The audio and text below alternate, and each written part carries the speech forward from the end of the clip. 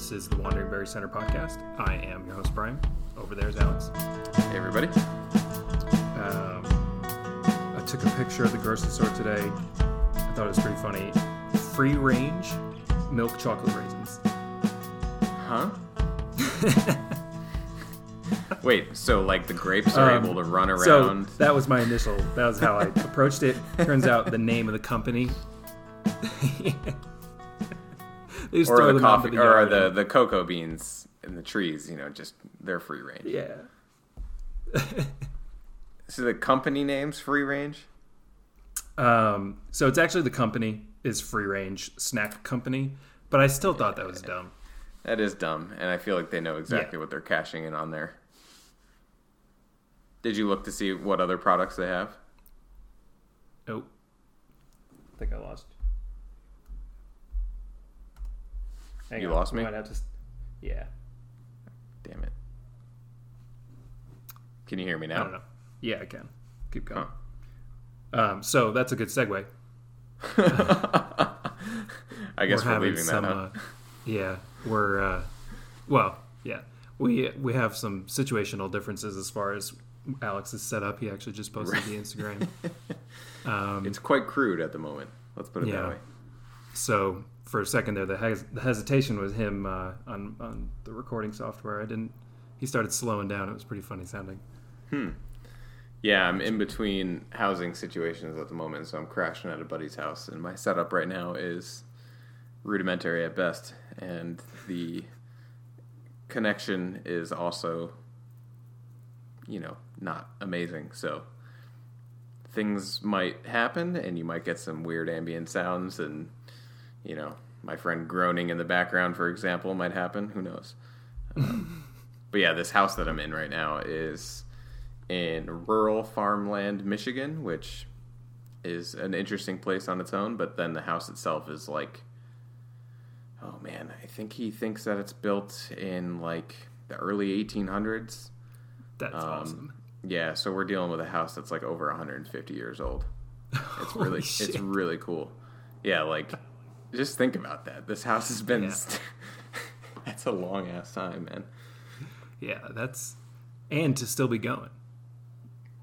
Dude, it's so cool. There's this one room downstairs where there's double doors going into the room, and just like the woodwork around the doors you would never see in a house today, at least a normal house.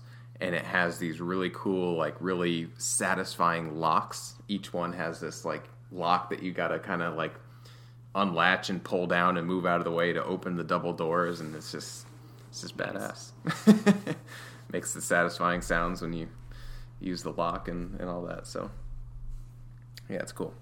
That's funny you brought up the locks, because I have a friend, his house, sometimes I watch it for him, and it's a nice house and money was spent. And one of the things I noticed right away was how smooth and a pleasure to use the door controls, the locks and everything were. Yeah. And you grabbed onto it and you're like, oh, that costs a lot of money. One area you don't really think about investing into, but when you come across a good one. Yeah. So, Free Range Snack Company. But still, they're Did you buy the raisins? I did not. Oh, okay. No, they better be good. I don't know. Milk chocolate raisin, I'll be honest, that's not a... No, I don't really like raisins that much, and I'd way rather have dark chocolate than milk chocolate. To be fair, I'm looking at the ingredients of them right now. Other than the soy lectin? How do you say that? Yeah, something like that. Other than that, and obviously some sugars, it's chocolate. It does look fine, but anyway, thought that was funny based on... Well, there shouldn't be much in there, but you never know these days what they hide in there. Okay, I think we can... Sorry, I just lost my notes. There we go. Okay, you good to get moving? Yeah, let's do it, man. Okay. So I went with Ralph Nader this week. Whoa, okay. So this guy's probably a trip. Yeah. Yeah. He's it was really interesting, actually. So I'll start with a bit of context. Well, let me just. So I don't know much about him. Yeah, Let me just lay out what I do know. it's probably going to be similar to me because that's how I started down this path. Yeah, Anyway. okay. So all I can really say about the guy is, and I don't even know how true this is, but he's run for president like every opportunity that he's had, I think. And then I also just know the unsafe at any speed car, controversy where he basically got seatbelts mandated. So you do okay. That was one That's of the what I things we know were going to about. cover in some Okay, detail. cool. So I can speak to that. That's about it. good because I wanted to. That was actually one of the more fascinating parts, in particular his argument about the Corvair. But we'll get there in a second. So the president thing, running at every point, and that was basically my understanding of who he was. Yeah. Was that he was Is a that politician. actually true? Yeah. Now, run at every opportunity I wouldn't say. Well, is the yeah, case. that was being dramatic, but So he's a politician and an activist, I would say, and people initially were like, "No, you are running for president." Like they told him he was running for president, basically. interesting. Okay, Yeah. So he so he didn't even really want to. not. I think he must have had aspirations to do it at some point, but initially in the 70s when he was first approached, he was not really into it. At Interesting. that point, he was like, I got other things to do right now. So, but he is a controversial figure for sure. And the whole running for president thing, at least when we were growing up, I don't know. I guess he was just kind of it was a funny thing to me that here's Yeah, this it guy was- who's running for president all the time and never Yeah, it does was anything. like you knew the name, you knew he was running, but you knew nothing was going to happen. right. Like he wasn't going to win, or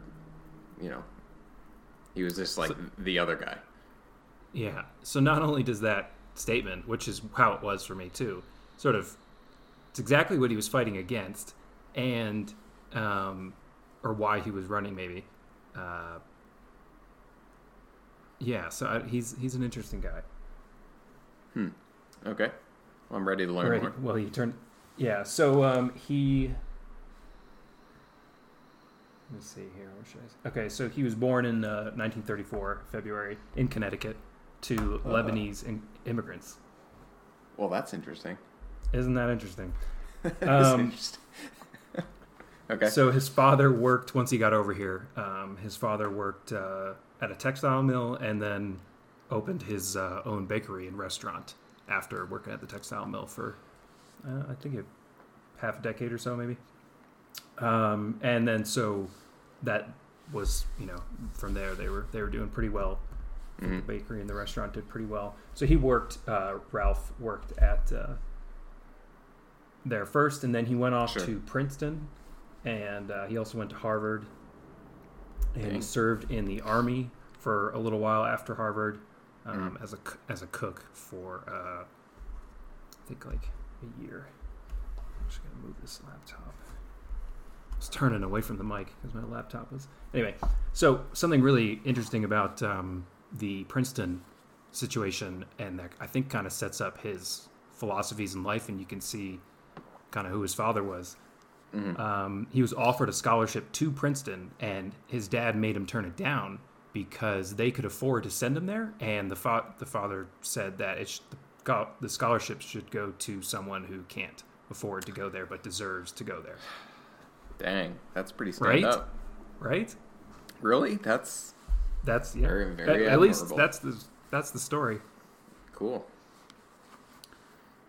So you're yeah, saying that's where he gets a lot of values from his father. I in would that think respect, so. probably. I would think so. Yeah, I'd imagine. I thought that was a good place to start because it definitely some of the things that Ralph ends up doing with his life, you could see where that's coming from. However, a diversion from that. Sorry, were you going to say that? I was just gonna say, from our perspective, where we probably couldn't afford to pay for Princeton, maybe that's a lot easier of a decision to make when you can. True statement. But either way, it would be easy to accept it and harder to turn it down. So they took the harder route. So Yeah. He still chose doubt. the more difficult way. So once he got to Harvard, though, one of the things I read about him was he quickly became bored with the courses he was taking, and he would skip large chunks of school and hitchhike across the U.S. And he was like apparently studying Native American and migrant workers' rights issues. He was studying that at Harvard or studying that on his own time? On the road, hitchhiking around. What was he studying at Harvard that was so boring? Law. Okay. So yeah, that's his education and sort of where he came from. Did he do like one degree at Princeton and then go over to Harvard, or did he transfer, or what was the deal? I think that's the case, yeah. Yeah. I didn't actually get his first undergraduate degree, but then he went for a law degree. Gotcha. Okay. Damn, Harvard Law. That's pretty up there. Not bad, right? Not bad. Yeah, I got accepted there, but I turned it down. Decided to go to Yale instead. So let's talk about, not much after he graduated and served in the Army, he wrote that book, Unsafe at Any Speed. So, and do you know what his motivation was to go after that, or kind of where he got started?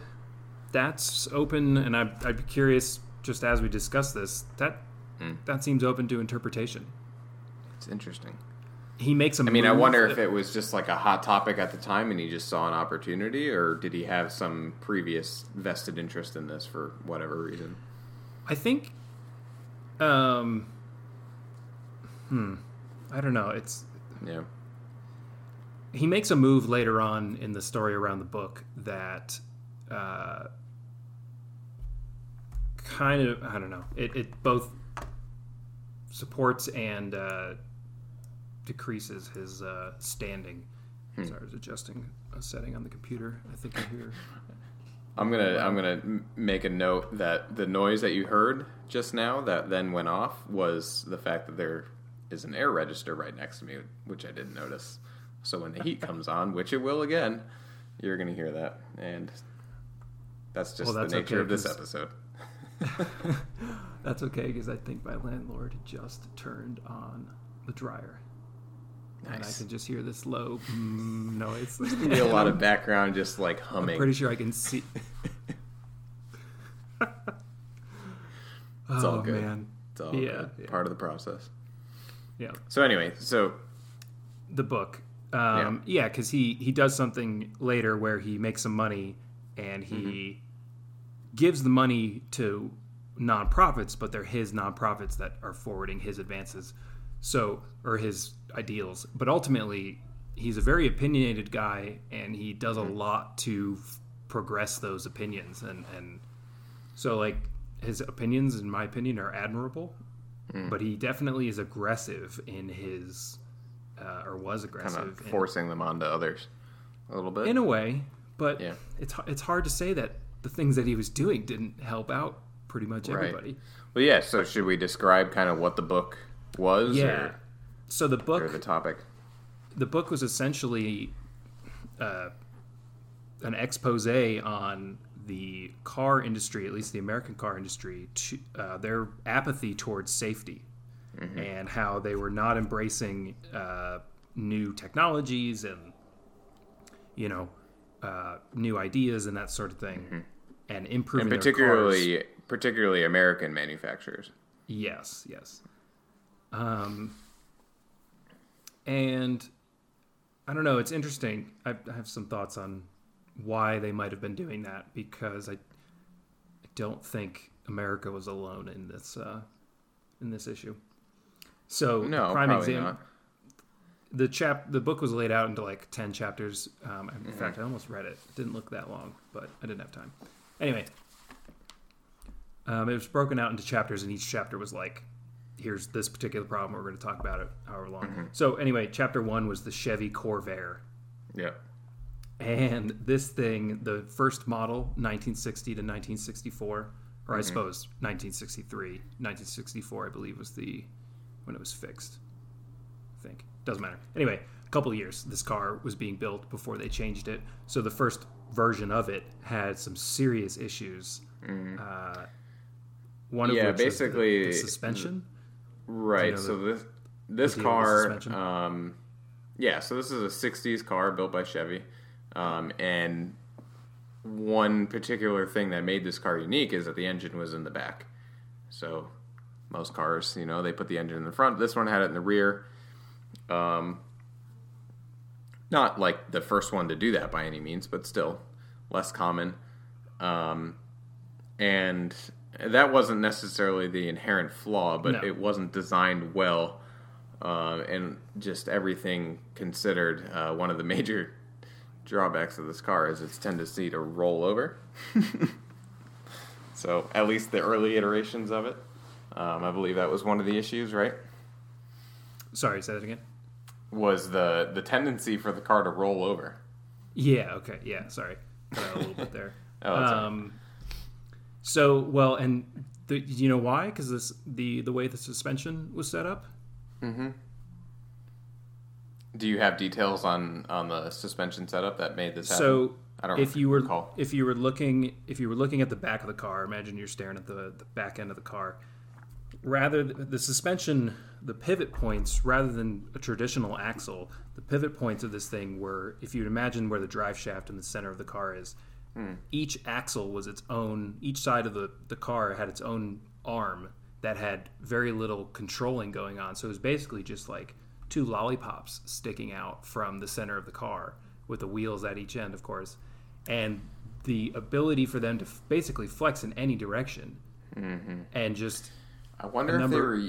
I've seen setups before where the axle actually, they try to use the axle as a a suspension member, basically to limit a degree of freedom, and maybe that's what they were doing. I'm not entirely sure.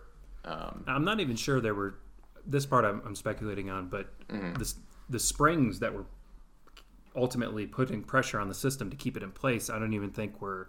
I think it was using leaf springs. They didn't look like they were even there in the diagram I was looking at.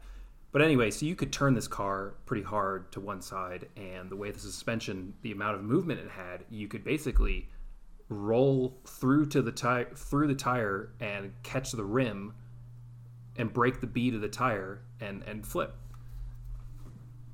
pretty easily. Yeah, which that was the charge anyway in his book. Okay.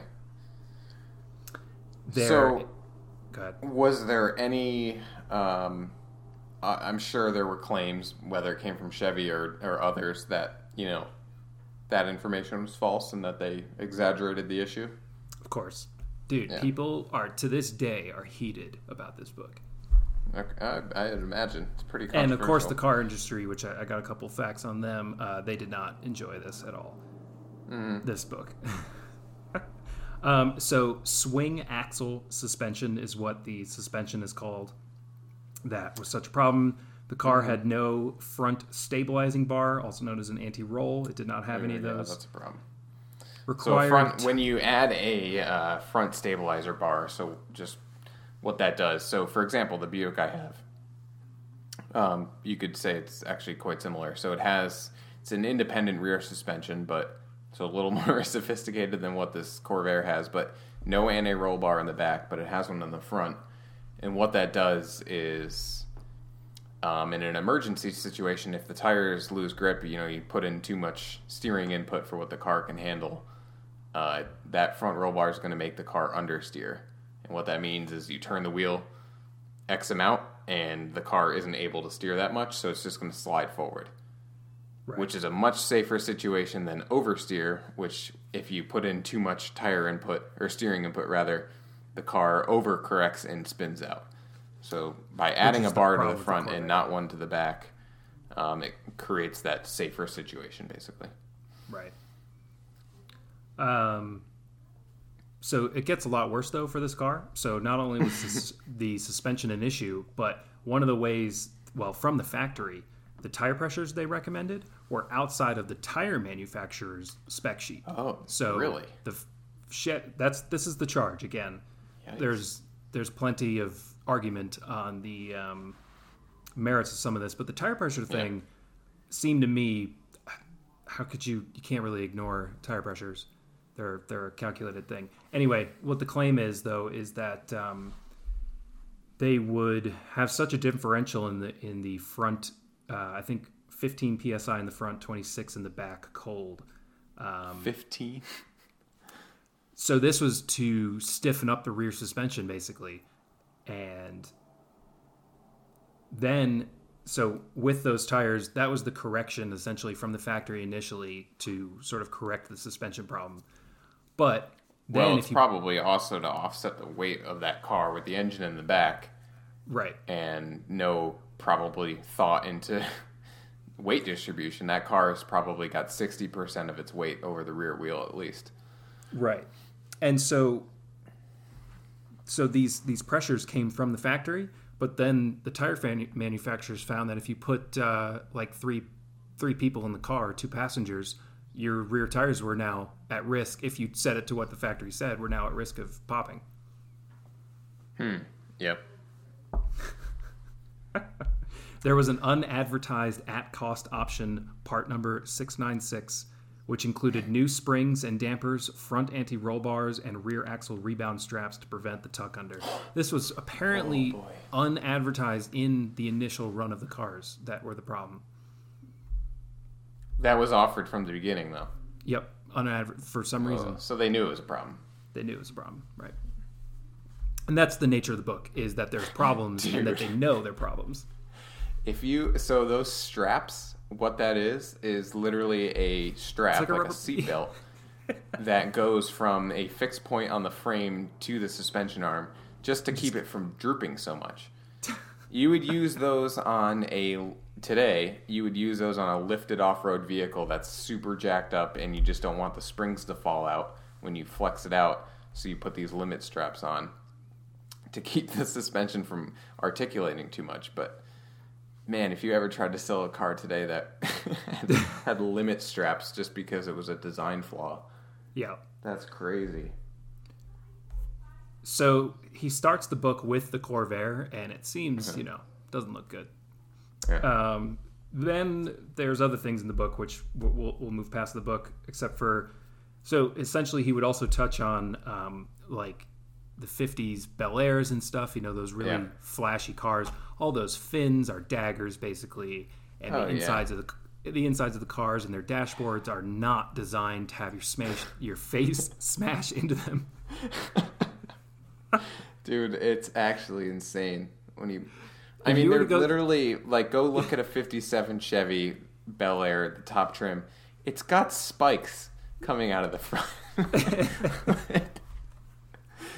But at the same time, it's beautiful. So it's kind of a... What do you value, I guess? Do you value human life, I guess? Or do you think that the car looks cool? Yeah. It's incredible. And he's not wrong about those early cars. Totally a valid thing. The book, though, it came out in 1965, and if he's making... I guess I should have looked up. Maybe you could tell me, actually. That's probably what I was thinking. By 65, were the insides of the cars not death traps? At least as far as spikes are concerned? Come 65, and you definitely have a lot less of the flashy 50s chrome and, kind of a lot of this dressing that went onto cars that was completely unnecessary. So that was way toned down. I don't know if it was safe because of this book necessarily. It definitely wasn't. The cars were not any safer. The cars really didn't get safe until, I would say until, crumple zones were introduced. That's when cars actually became safe. When was they were that? Designed to start taking impacts. Probably somewhere in the 80s, okay. mid 80s, I would think.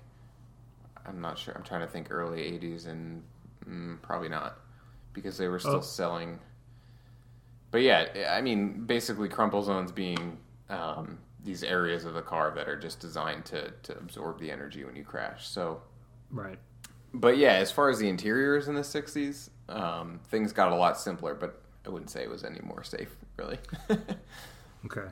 Well, that Because threw cars my were still being thought out the window. built the same way. Why? What were you going to say?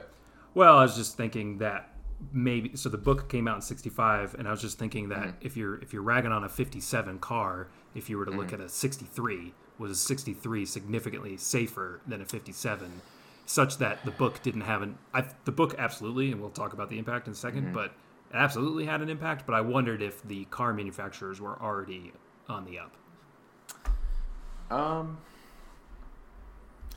I mean, it's hard to say because I'm looking at it with the perspective of something that didn't exist at the time the book was written, right? So at the time, maybe it was. But I also think in something you mentioned early on, like, I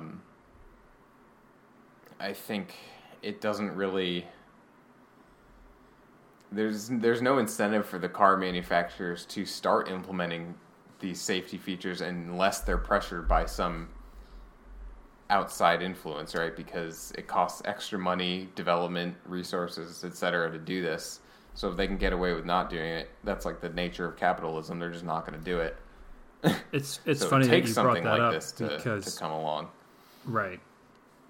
I had a similar thought about safety in racing. So people did not... Safety has always, in a seemingly backwards way, it's always been a struggle up until maybe in the past 10 years did it finally really, maybe 20, become a serious thing.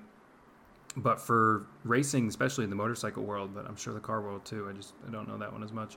You know, when they started racing, and basically right away, the Model T, they were like, dude, let's race this. let's race this shit.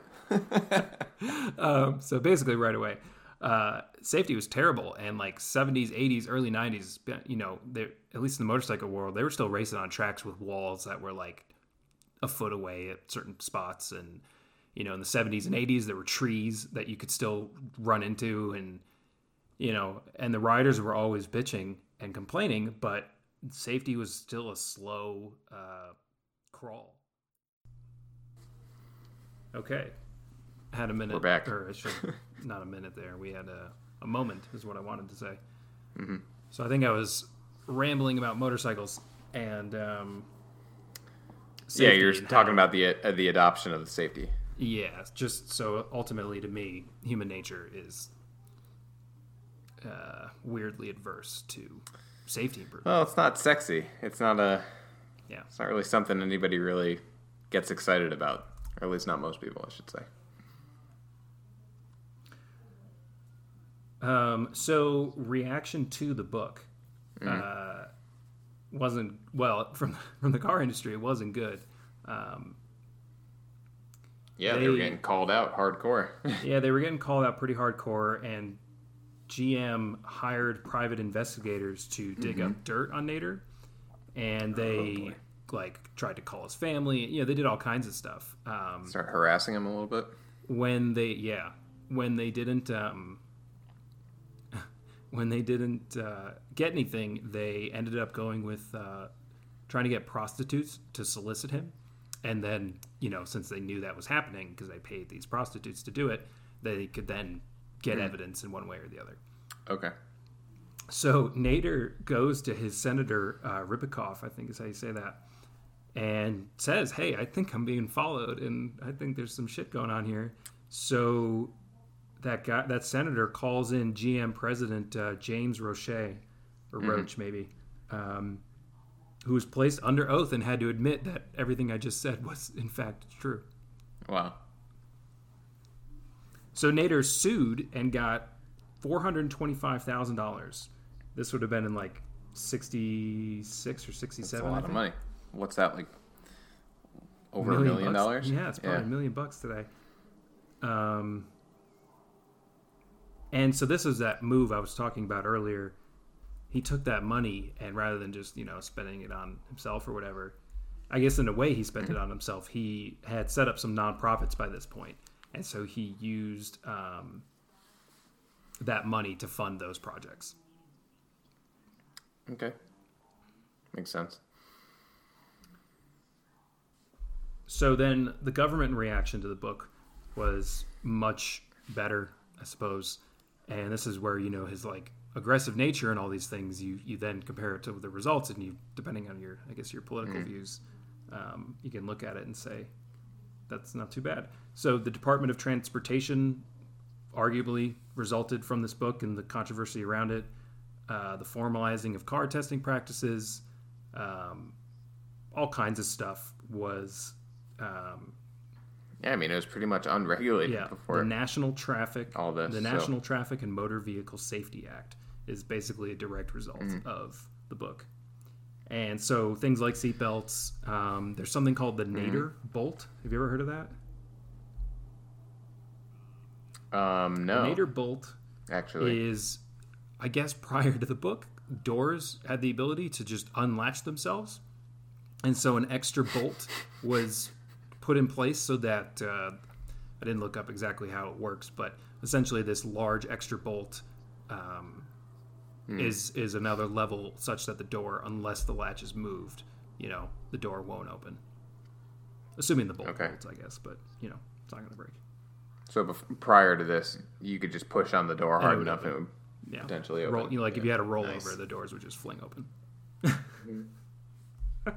So, and to give the car manufacturers the benefit of the doubt here, and this may or may not be true, but it's possible, that there are things that they didn't think about, or just but then it's probably not likely that all these things were considered at one point in a board meeting. They were like, no, don't do that because it costs money. Some of them probably, but maybe not everything. So I tend to agree, and we'll move on to rest of the things he did. But on the one hand, though, certain aspects of the car industry had not changed. If I understand things correctly, maybe there wasn't actually a board meeting, but if the stories are true, the whole GM ignition switch situation was such that two engineers said, "Hey, this is a problem." They looked at how much it would cost to buy a new version of the ignition switch, and they said, "Nah, we'll let it end up murdering a couple people." Pretty much, yeah. I mean, money makes people do bad things. I mean, that's the whole Pinto situation, right? With the gas tank and the bolt. And so, do you think the Pinto? I was going to ask that. Do you think the Pinto was a boardroom meeting decision, or was that a mistake? Absolutely. Okay. No, they calculated the cost of a human life and decided that the cost to fix the car did not outweigh, it was going to be more expensive basically to fix the cars and redesign than it would be to pay out for all of the accidents, liability, and deaths that would happen because of their design flaw. They figured that out, that calculation, and decided. So 100% that do you think is one of the most fucked up stories in all of car history. So do you think they considered the intangibles as well, such as, hey, have you heard that Pintos are exploding? But as I thought... No, I don't. I actually... Because I'm pretty sure, and I could be wrong here, but I'm pretty sure there's like a balance sheet you can look at from them that's public, where you can see the breakdown. And I don't think things like that are necessary. Like brand impact, for example, aren't really in there. They were kind of just hoping that this wouldn't happen enough for it to be negative to the brand. Yeah. And they were just hoping to ride it out and let it be.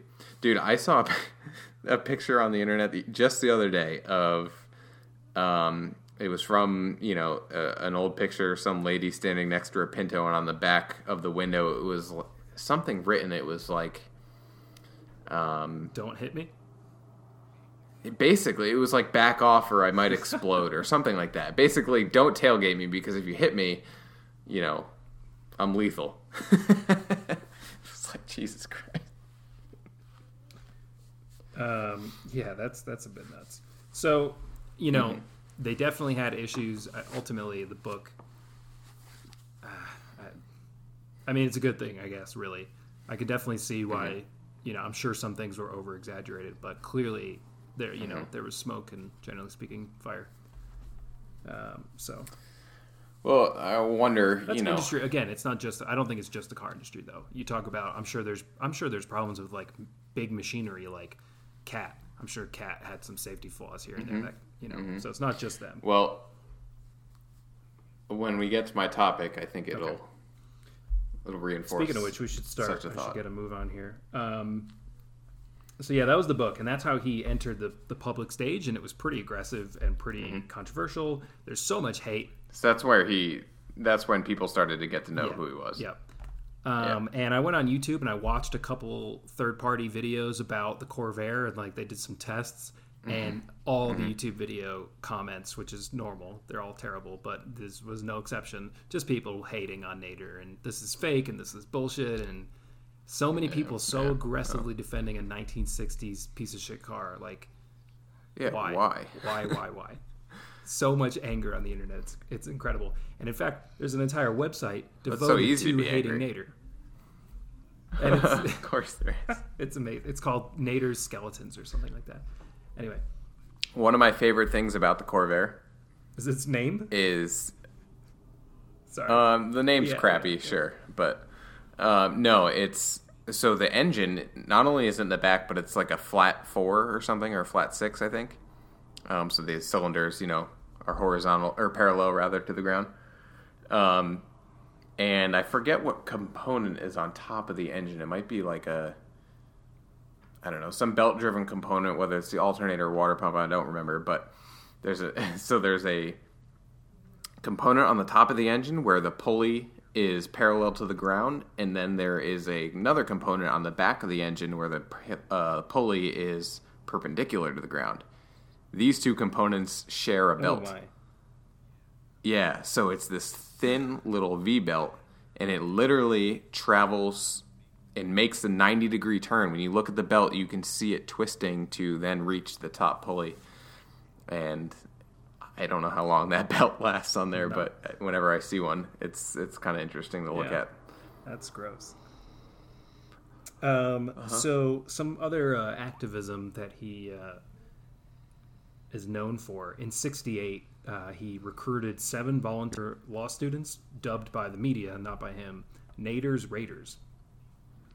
And their most notable achievement, I suppose, is they called out the FTC and the Federal Trade Commission, I believe is what that would be. Yeah, I think so. So it didn't go well for the FTC, and it was their report prompted an investigation by the American Bar Association. So then they looked at Nader's report, said, oh my, we should go look into that ourselves. They did. That ultimately led to Nixon, personally, actively intervening in the structure of the FTC and just did a whole clean out and set the whole place on a new path towards consumer protection rights, things like antitrust laws and safety laws for consumer goods and that sort of thing. So previously the FTC was, if I didn't make it clear, full of corruption and people stealing money and doing all sorts of fun stuff. Interesting. Not really doing anything useful. No. And then, so his name, I wrote out what all these acts do, but we're probably just going to breeze by these. So his name, his efforts are directly involved in the creation of the following pieces of legislation: Clean Water Act, Freedom of Information Act, Consumer Product Safety Act, Foreign Corrupt Practices Act, Whistleblower Protection Act, and said earlier, the National Traffic and Motor Vehicle Safety Act. The theme here... Now, I don't know the details of all of those, but they sound pretty significant. And all of them do pretty much, the Clean Water Act, like I said, I wrote down specifics, but it's exactly what you imagine. It's to make sure that our drinking water is safe. Right. I guess that's the one I'm most familiar with. Yeah, we did Freedom of Information Act, that allows you to subpoena the government and say, I would like to read this document. It's been poisoned by the ability to redact, but that's another conversation. Consumer Product Safety Act, exactly what you might imagine. No lead in your paint. No, helmets actually are tested. That sort of thing. Foreign Corrupt Practices Act. Goodness. That's the what the heck is this one? Oh, bribery of foreign officials, and it was it's not very exciting. Oh well, it's important, but it's not as exciting. And it made a department transparent in terms of their reporting, and then the whistleblower protection. We're good on that one. So he's really trying to look out for consumers. He's really very motivated to help the populace, it seems. So you can't. Yeah, make sure that you're not.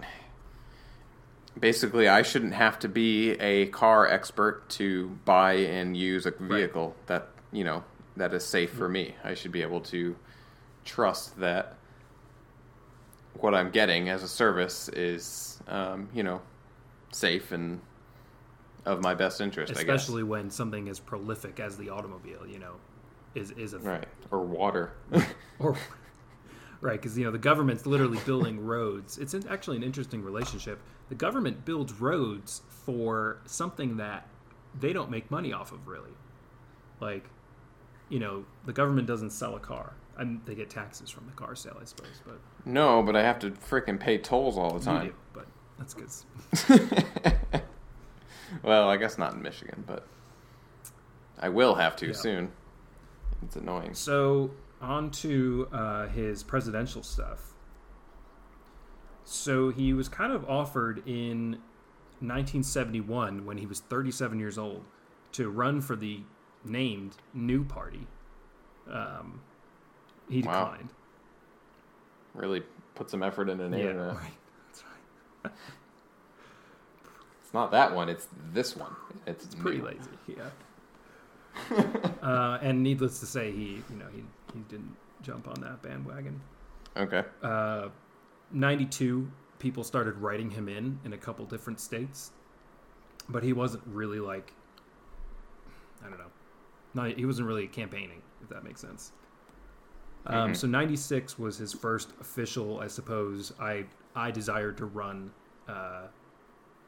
moment, and so he was the Green Party candidate for the 1996. He qualified on the ballot in 22 states, and he got 4th overall nationally. Wow. So it's interesting. I mean, he pretty much gets put into this position of running due to a popular demand. Not a vote, but a demand, yeah. But then he doesn't end up winning. Is that because of his party affiliation? And the way our whole system works is that there's really no way he was going to win because he's not associated with... Keep that thought. Keep that thought close. Oh, I got it. It's a problem, right? Yeah. And even in 96, he still wasn't all that.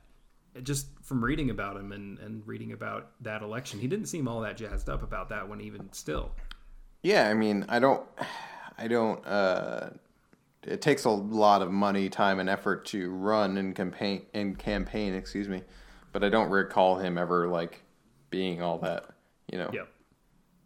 in the news or whatever, as far as a large campaign and whatever. So in 2000, that to me, just from reading about it, seemed like his when he really started taking active participation in his running. So he was actually campaigning, and he actually stated that basically by 2000. If you were to track the years that those different acts were made law, by 2000 he was frustrated that his ideas and he was frustrated that his activism was not at the same pace as it was a decade ago. So he decided to do something about that, and his idea was, his decision was to run for president. So 2000 to me seems like the real earnest go at it. But he stuck with the Green Party, and that was his way forward. So he was actually campaigning. He would actively call both the so he took the position of attacking both, and he would call them institutions dominated by corporate interests, and they're corrupt and all these things, which this part's going to get inherently political, so I'll try to. That was his charge against both the Democratic and the Republicans, is they're both terrible. And, there's that famous thing about the Founding Fathers saying that a two-party system's not good. But arguably they didn't maybe do much to prevent it. But anyway, I was gonna say that didn't stick. So in 2000 was the whole Bush Al Gore thing in Florida. Mm-hmm. And Nader is, if you wanted Al Gore to win, you would blame Nader for the votes that he quote unquote stole in Florida. That's such a load of shit. So that is yeah. So how does that make any sense? So I've got some stats on it. Let's see. Bush beat Gore by 537 votes. I believe that's the first. Yeah, it was like so minuscule, right? Yeah. Yeah. Nader got a total of 97,421 votes. So Nader definitely, quote unquote, I'm not even going to say that, had more votes than the margin of victory. Mm-hmm. Okay. But there were also other people in Florida that had more than 500 votes. So Nader wasn't the only one that,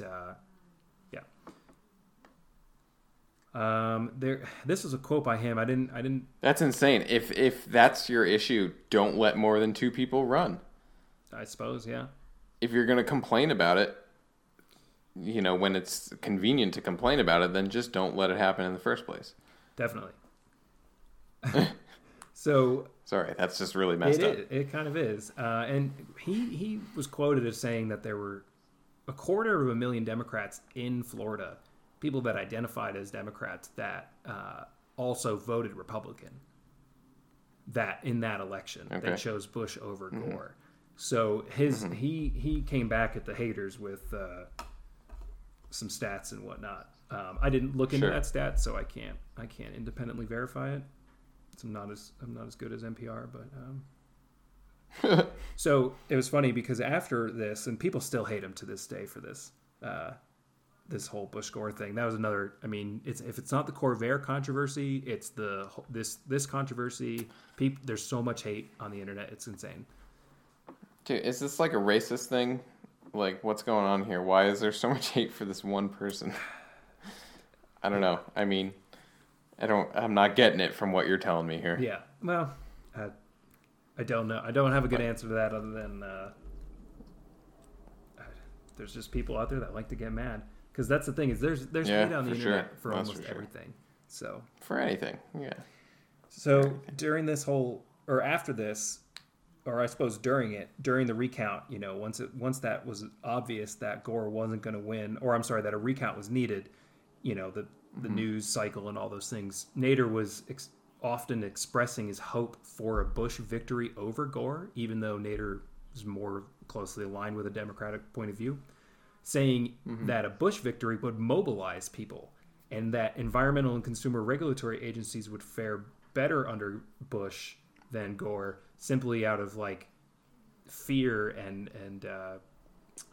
basically the motivation of our guy didn't win. We've got to do everything we can to get shit done, even though. Oh, that's an interesting perspective. Yeah, okay. Yeah.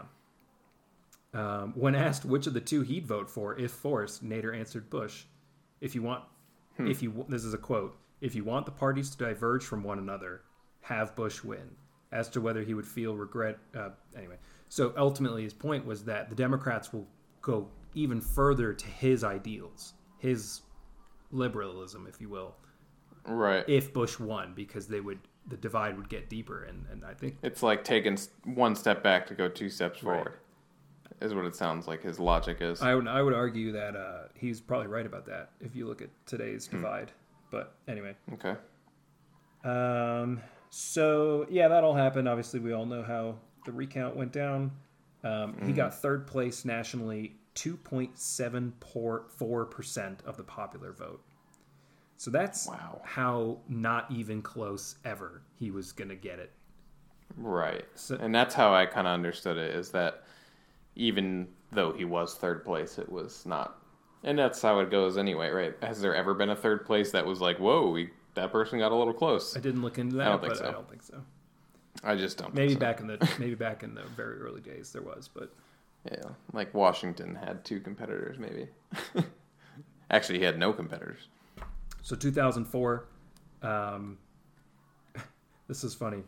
Ralph Nader and Democratic candidate John Kerry had a widely publicized meeting early in '04.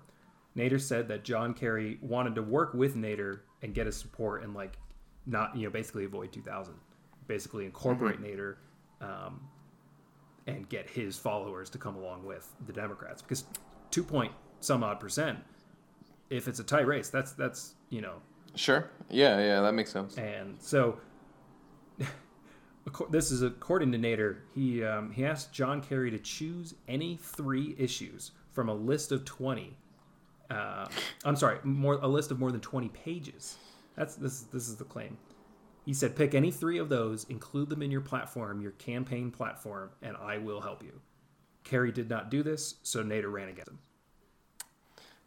This guy's kind of fucking hard. Like, he's kind of sounds like a badass. Like, he just is.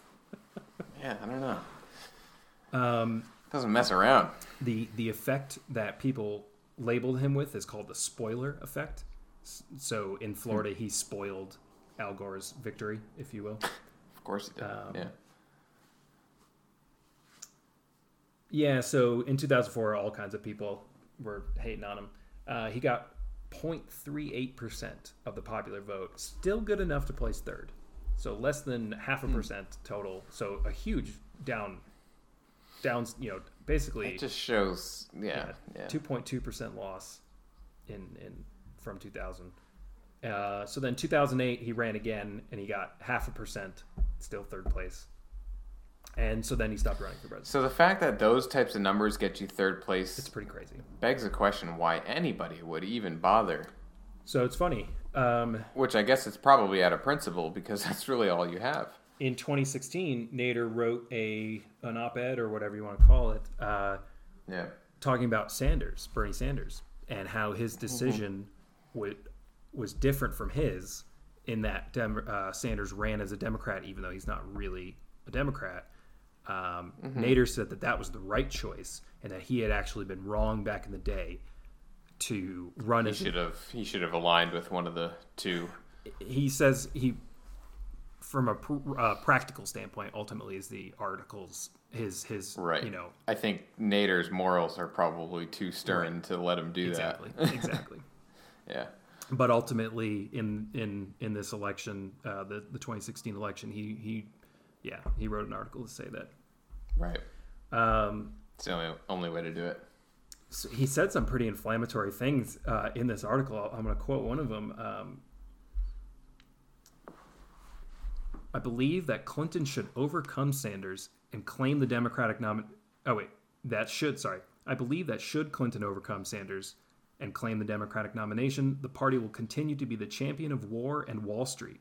Little changed by the primary competition. So yeah, he's that was kind of a common, that was the common rhetoric, I guess, right? Yeah. Is that she wasn't gonna bring any recognizable change or anything meaningful. Right. So yeah, that's all I've got.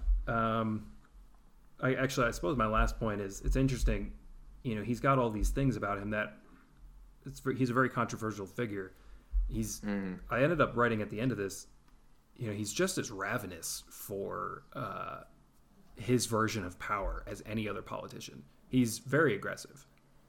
He doesn't necessarily, I don't think he was never really shooting for power in the traditional sense, like didn't necessarily need to be president, but he was very hungry for change.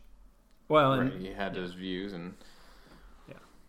Well, I mean, from what you've laid out, it all seems fairly positive. I mean, what's your takeaway at the end of this? Are you like, I dig him on his side, or are you like more towards writing hateful YouTube comments? I mean, I'm never above a hateful YouTube comment. Sometimes it feels good to just log into your YouTube account and just let it go. No, ultimately, I mean, politics aside, honestly, like just he seems like a morally straight dude as far as my compass is concerned. I can't really say that. I'm sure there's moments he had of weakness or shittiness or whatever. I guarantee that's the case, in fact, because I bet he's a human being. Sure. But yeah, ultimately, I think he did a lot of good things. I mean, just the list of those legislations. How could you? Yeah, I don't know. Mm-hmm. And he went about it via the system. He went and he got those laws into writing and like, you know, I don't know. He seemed all right. Yeah, I can't disagree. All right, so for my topic here, and the way I'm going to draw this Berry Center is just like there was no meaningful regulation around cars and safety. Currently, there's no effective regulation in safety placed around electric mobility scooters in cities. Okay, yeah. So, have you heard about these? I have, in fact. Yeah. They are they are insane. The storm, you know, these things are just taking over, basically. And so what we're talking about here, for anybody who's not familiar, typically in big cities, basically there's these companies that are deploying fleets of electric scooters, like stand-up scooters, but think of a Razor scooter with an electric motor, that you can just use at your free will to, you know, navigate the city. And there's a lot of controversy around these because, the safety thing that I mentioned, so they're just kind of... They go fast. You know, unregulated. They go fast. And they go fast, and there's really no way to enforce the rules that these companies try to place. But the other side of things is the whole business model and economics around these is just like we've never seen before. Right. So it's pretty intense. So I guess we can just kind of, since you're a little familiar, we just kind of have an open discussion about these. I wrote down some facts about them. And what really turned me on to the whole subject, I haven't used them myself, full disclosure, so yeah. I don't think I have a bias towards liking them or disliking them. I have no experience, so I can't really, and I don't live in a big city, so I don't know. I've seen them in operation many times, and okay. I mean, if I had paid for the app, I could try one. I have not actually tried one. Mm-hmm. And actually, over in Europe, they're not motorized, but they have bikes that operate the same way. Yeah, so it definitely started with bikes in terms of these. So what you're going to hear a lot, I used the term, I think already, micro-mobility. Okay. I don't know if I said that already, but micro-mobility in the sense that physically the thing is small, right? But it also allows you to traverse smaller distances, right? You're not necessarily going to travel from New York to Boston on one of these little scooters, but you might navigate from your apartment to work or whatever. Or to the grocery store. So yeah. So it's micro-mobility is a term you might hear. The other term is last mile solution. Yep. So, let's say you take a bus to the nearest bus stop to your work, and then you snag a scooter, and you go that last mile, or roughly, to get from the bus stop to work. So that type of thing. That's the market they're trying to fill. Right, exactly. And that's part of the thing is that these scooters kind of fill that space beautifully. They do. Right. So, if I just need to go from my apartment to work and I live a mile and a half and maybe normally I'd ride a bike or whatever, but let's say I'm not going to do that. Calling an Uber, I don't necessarily need a full-size vehicle to go that distance, right? It takes time to call the Uber, money, the driver, the whole thing. And it's just not, it gets you there, but maybe it's not the best solution. So the scooter is just way faster and it's more, up to the scale of the task at hand, I guess, than a full-size vehicle. Yeah, I would think so. Yeah. So, but just like Uber, it's a form of ride-sharing, right? So the general business model of this, and I didn't realize this ahead of time, but they're referred to as dockless. Do you know what that means? Yeah, they don't they don't have a spot that you place them.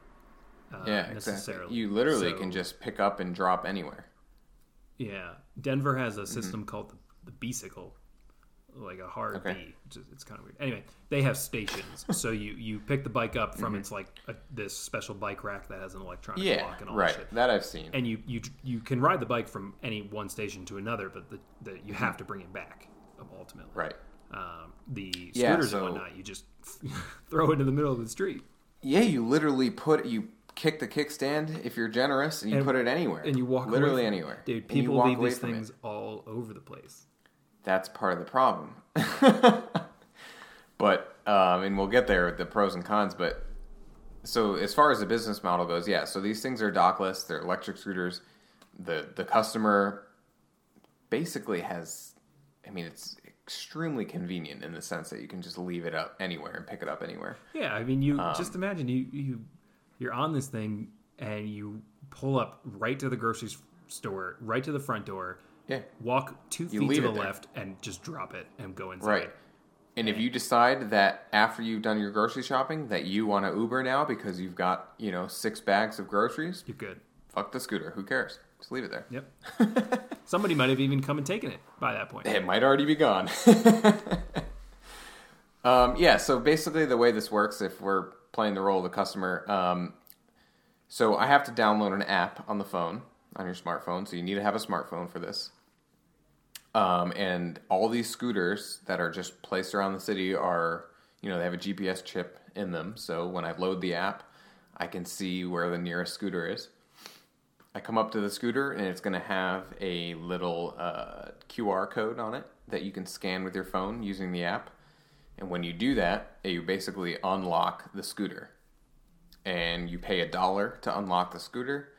And then all of these companies are exactly the same, $1 to unlock it and 15 cents per minute of use. So not only does the GPS tracking, allow a user to find it, but it also prevents them, theoretically anyway, from stealing it, right? So the company knows where their scooters are at all times. Mm-hmm. And it kind of, by using your cell phone to unlock the scooter, you've now created some sort of accountability link to the scooter, at least during your time of use. Yeah, and then you just ride it to wherever you're going, and you pay that fee. You have your credit card hooked up, of course, and that's it. You stop it wherever you're going, want to drop it off. So, one thing that's interesting is, and we can get more into this, but at least right now in a lot of cities, the companies that are deploying these scooters have to pay a fee per scooter that they have deployed, just as kind of like a payment to the city. But there's a whole mess around all that, so we'll get there. But the most interesting thing about the business model, in my opinion, is the way, because this was my first question when I started figuring out about these, is how do they keep them charged? Yeah, okay. Right? If you're using the battery power and you're leaving it somewhere random, so obviously there's not necessarily a charger there, so what do you do? Do they really pay people to... I'm thinking the only way to do this is that you have a charging sensor, says, hey, I'm at 10% battery, come pick me up. Yep, you got it. Oh, man, that seems... So it seems like a sore spot in the model, right? Where you could maybe maybe make some improvements. But yeah, that's the way it's set up right now, is you pay for, or you hire people basically on a contract basis to monitor the scooters, and when they get low, 30% or lower is when you're eligible to pick up the scooter. If you or I had signed up to do this, we just go with our vehicle, snag a scooter, bring it to our house, charge it overnight, and then bring it to a designated drop-off location that's convenient for us the next day. And you can get paid anywhere from like $10 to $20-25 per scooter that you charge. So you can imagine driving around with a pickup truck and just scooping up scooters. You could actually make a viable income charging scooters. I'm actually really hoping that you can set up the drop spot as being the front of your house. Yeah, I'm not really sure how that works. I mean, it sounds like it could be dangerous. Sure they tell you all that when you. It sounds like it could be dangerous, but the idea of like some guy having like 30 scooters out front, it's just parked out front. That's pretty funny. Well, my immediate thought in terms of the negatives of this model, at least from the charging perspective, is now there's a competitive edge here. Let's say you and I are in an area where a lot of these scooters are being used and we're each trying to get paid for charging. I'm slashing the shit out of your tires. Yeah, I'm trying to steal all the scooters that you're going to try to get. Like, I don't want you to have any. No. I've got 80 charging ports back home, so I need scooters. But that competitive edge is beautiful in the company's eyes, right? Are you using your power to charge the scooters? I know the answer. Yeah, you bring it into your living room and you charge it overnight. Okay, that's the thing about the scooters themselves, dude. The hardware is actually a fascinatingly small part of this. Yes, it's what the person's interacting with in the physical sense, but they're buying these scooters on wholesale. Like, they're pretty disposable, to be honest, and they pay for themselves very quickly. So having people drop them wherever the fuck they want, having people bring them to their house to charge them, like, that's all factored in, and it's pretty easy to account for. That's amazing. Mm-hmm. Oh, man. Yeah, so there's 3 major companies right now. Okay. Lime, Bird, and Spin. Okay. So, and Spin is actually the reason I started to look into this. I think I started to say that before and didn't finish. But Ford just, I don't know if they bought Spin completely or if they just invested, a majority. But basically, Spin and Ford now have some weird, partnership going on. I think Ford is just trying to say, hey, look at our forward-thinking mobility solutions. Because Spin is no different than any of the other ones. So all the companies are the same. And that's actually a pretty fascinating thing. Is I think Bird was the first one. And the founder of this Bird company, it's in California, of course, he was an ex-Lyft and Uber executive. I forget his name, but controversial figure. So he's very well versed in this whole ride-sharing, business model. That is but basically, his whole plan, and I guess this is pretty, it's similar to the way Uber approached things, is let's just drop the scooters in the city, no word ahead of time, just drop them there overnight, basically, and hope that they get adopted quick enough where when the city figures it out and tries to start removing them, that they've already become adopted enough where people are going to be mad if the city starts removing them. That's basically the whole model. So I can speak to this situation directly. Okay. Being where I am, this is what they did in Denver. Mm-hmm. And their plan didn't work. So I don't know if it's worked in other places. Oh, it's worked. It's worked. Okay. It didn't work here. Oh, yeah. Denver, their reaction. So they did the covert drop. That happened. Mm-hmm, mm-hmm. We're talking literally like you wake up one morning overnight, and there's a line of scooters outside your front door. Yep. That's exactly how it happened here. And so it was like that for like a week. Like, nothing happened for a little bit. But Denver ultimately rounded up all the scooters and held them hostage. Okay. And they were able to round them. I'm sure people were upset, but ultimately they rounded up all the scooters, and it took a couple of weeks for negotiations to happen. And ultimately, they're back on the street now, so they came to a deal. But the business model of not paying the city didn't work, or unless they always knew they would. But that's the thing is, I think they kind of factored in because I think it was Santa Monica. Okay. Or no, San Francisco was like the first place that Bird launched, and they did that And I'm sure, San Francisco maybe approached it differently than Denver did. Maybe Denver was more quick to act. But Bird ended up paying like a $300,000, lawsuit to the city for, the whole thing, basically, to put it simply. So that was just kind of a risk they took, and they had to pay for it. But now the scooters are very much a thing and going strong. So it was almost like a little drop in the bucket as far as business expenses go.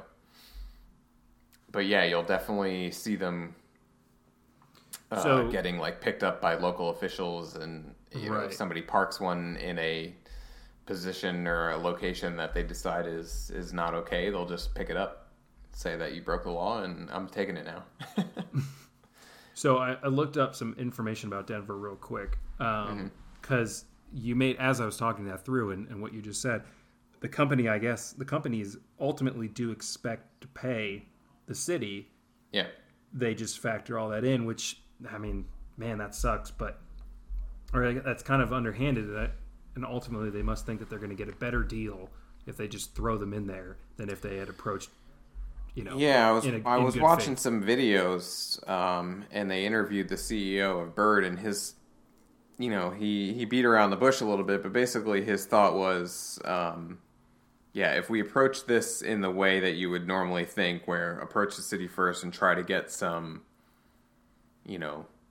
approval for this, it just wouldn't happen. So their thought is, that could thwart technical innovation and modern mobility solutions. So let's just take the, what's the phrase I'm looking for? Ask for forgiveness later, I guess. That type of thing.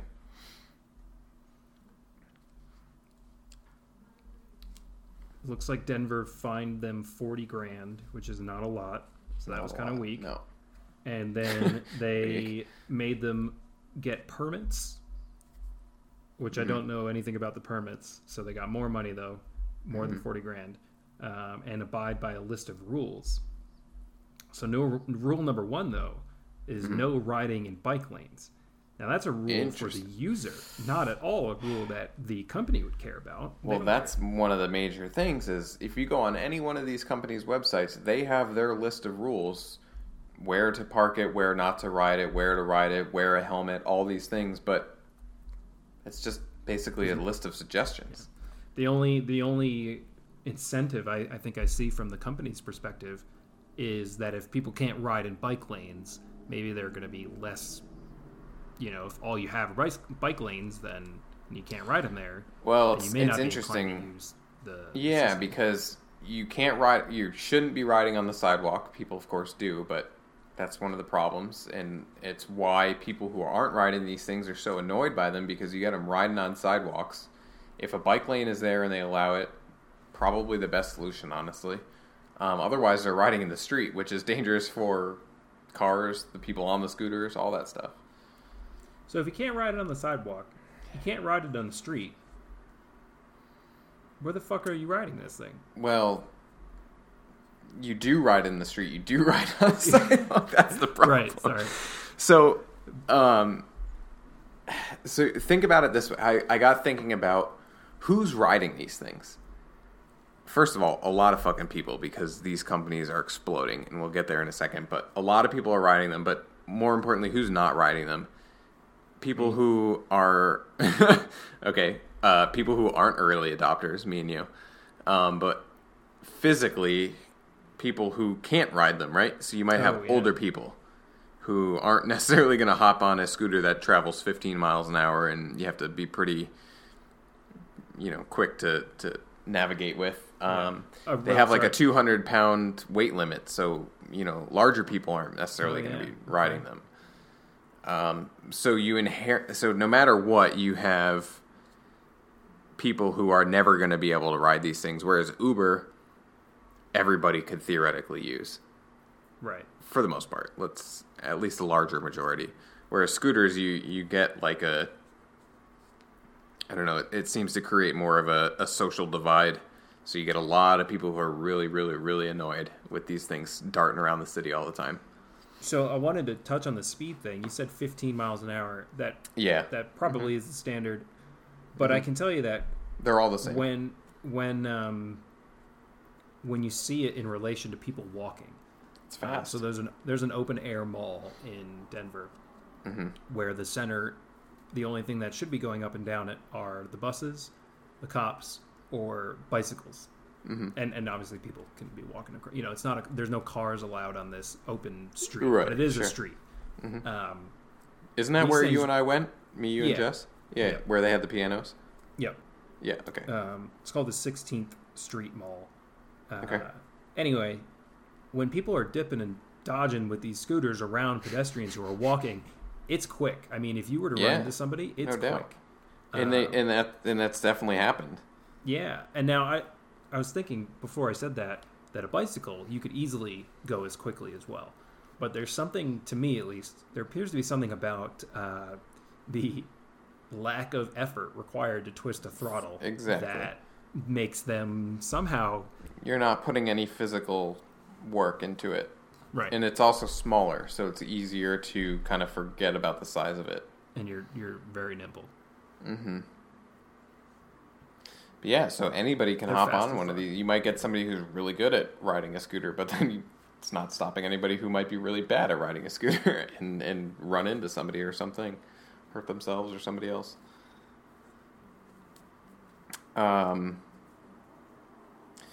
So, I'm sorry to interrupt you, but I just read right here, the city has been emphatic that there's absolutely no scooter riding on the 16th Street Mall. This article was written, which goes against everything. I mean, that's not the case at all. This article was written August 8th this year. I witnessed people riding these scooters not 3 weeks ago. Yeah. On the very location that I just mentioned. I mean, with the nature of it, it's pretty hard to regulate.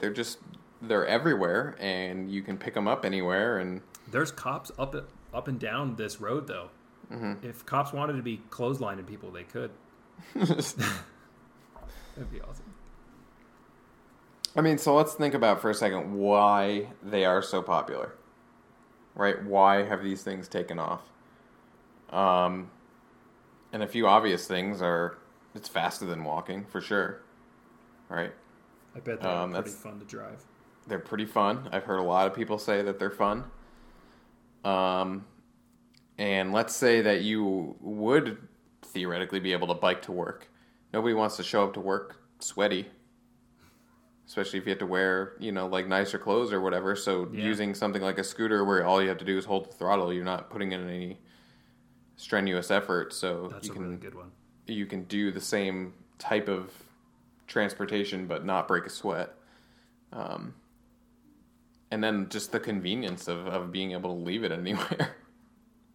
And then from just a congestion standpoint, you're eliminating some of the car traffic. You're replacing it, but it's a smaller vehicle that's more size appropriate for the situation. So I think what it ultimately comes down to is there's clearly a need and a want. It's the way that these companies have gone about deploying them and executing it is definitely, you could argue is not the best.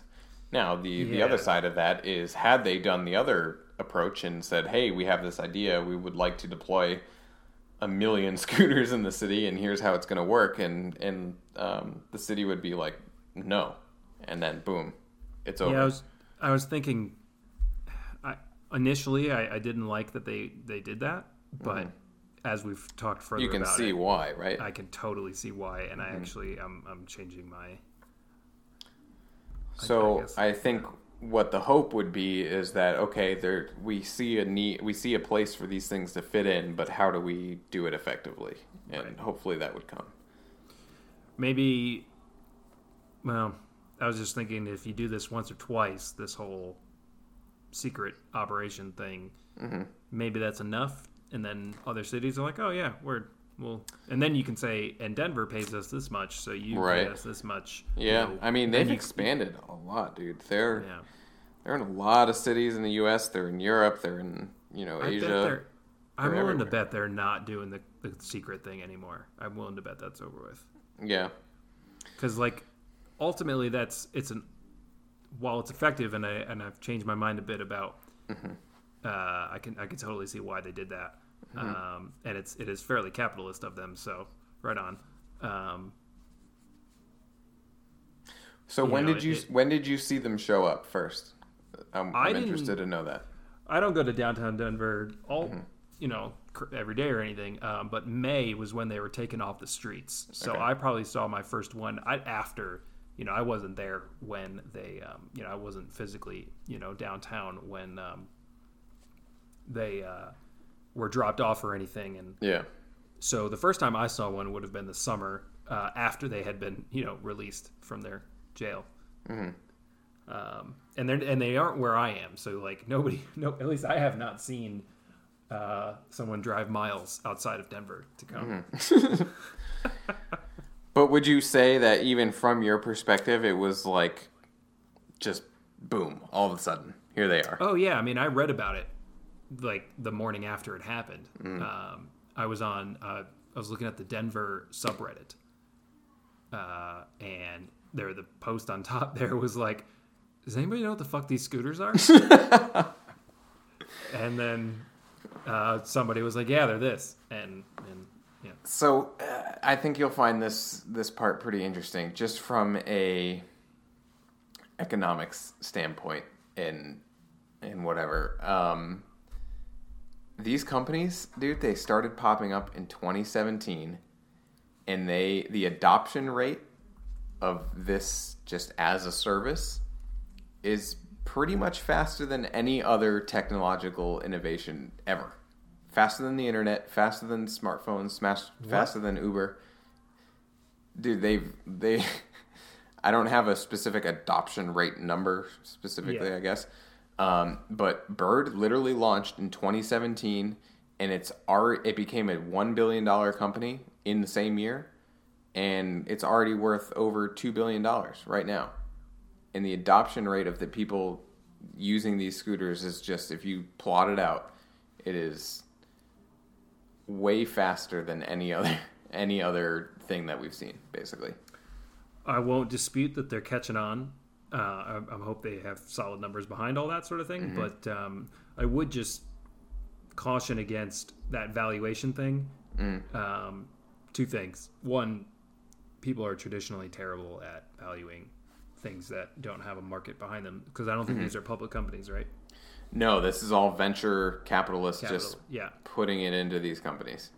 The other thing is, even if they were made public, I'll use Snapchat as an example.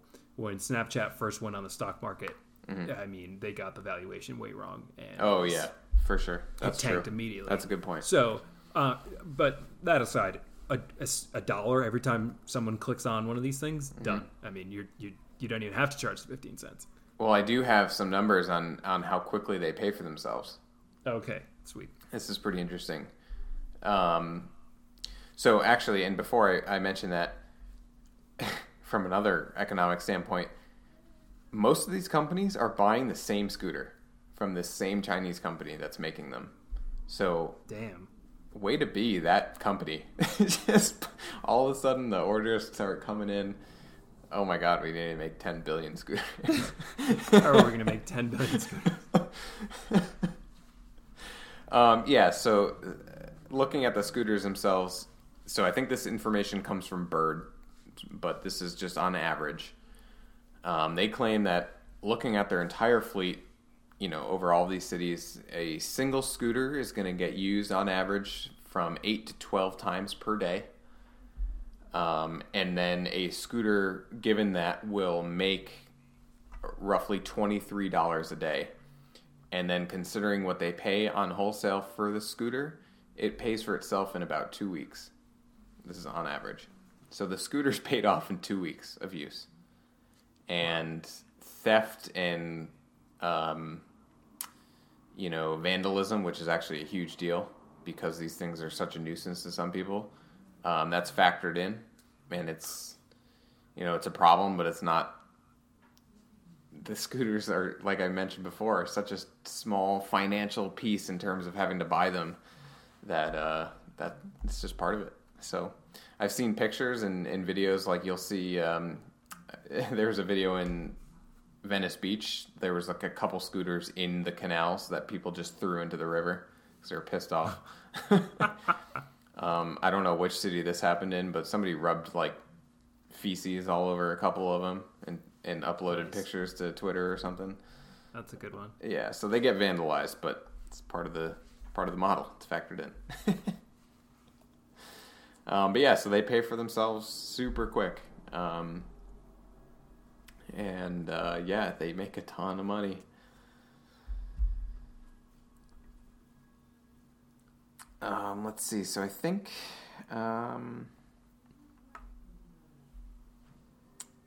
yeah, that's pretty much it. I mean, I think we went over most of the cons. People, not playing by the rules that these companies theoretically set. So that's what makes them such a nuisance.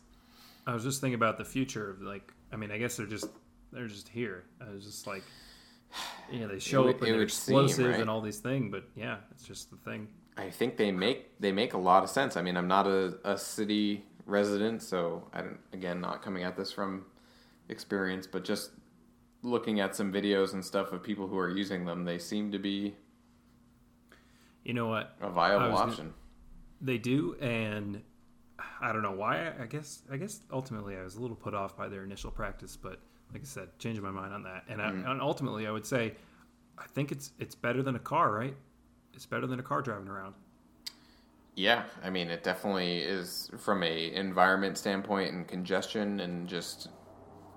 The only question would be... you're using Actually, I saw an analogy today. It wasn't relative to scooters. It was relative to cars. But when you're using a vehicle, you're using a 4,000-pound chunk of metal to transport a 180-pound person or something like that, right? Like, it doesn't necessarily...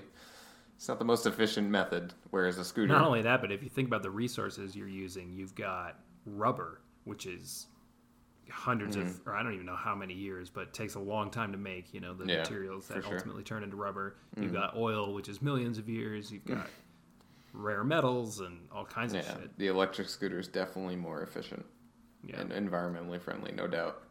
The only question, I suppose, would be where's the power coming from that powers the electric scooter? But I would take a leap of faith here and say that it's ultimately the net is far less than a car. Oh yeah, it even is on electric cars versus gasoline powered cars, and it depends on where you live, because different states get their power from different sources. Of course, California, an electric car is going to be more environmentally friendly than, say, West Virginia, but even still, it works out for cars, so it most certainly works out when you're comparing a car to a little scooter for doing those little trips, no doubt. Fucking crazy.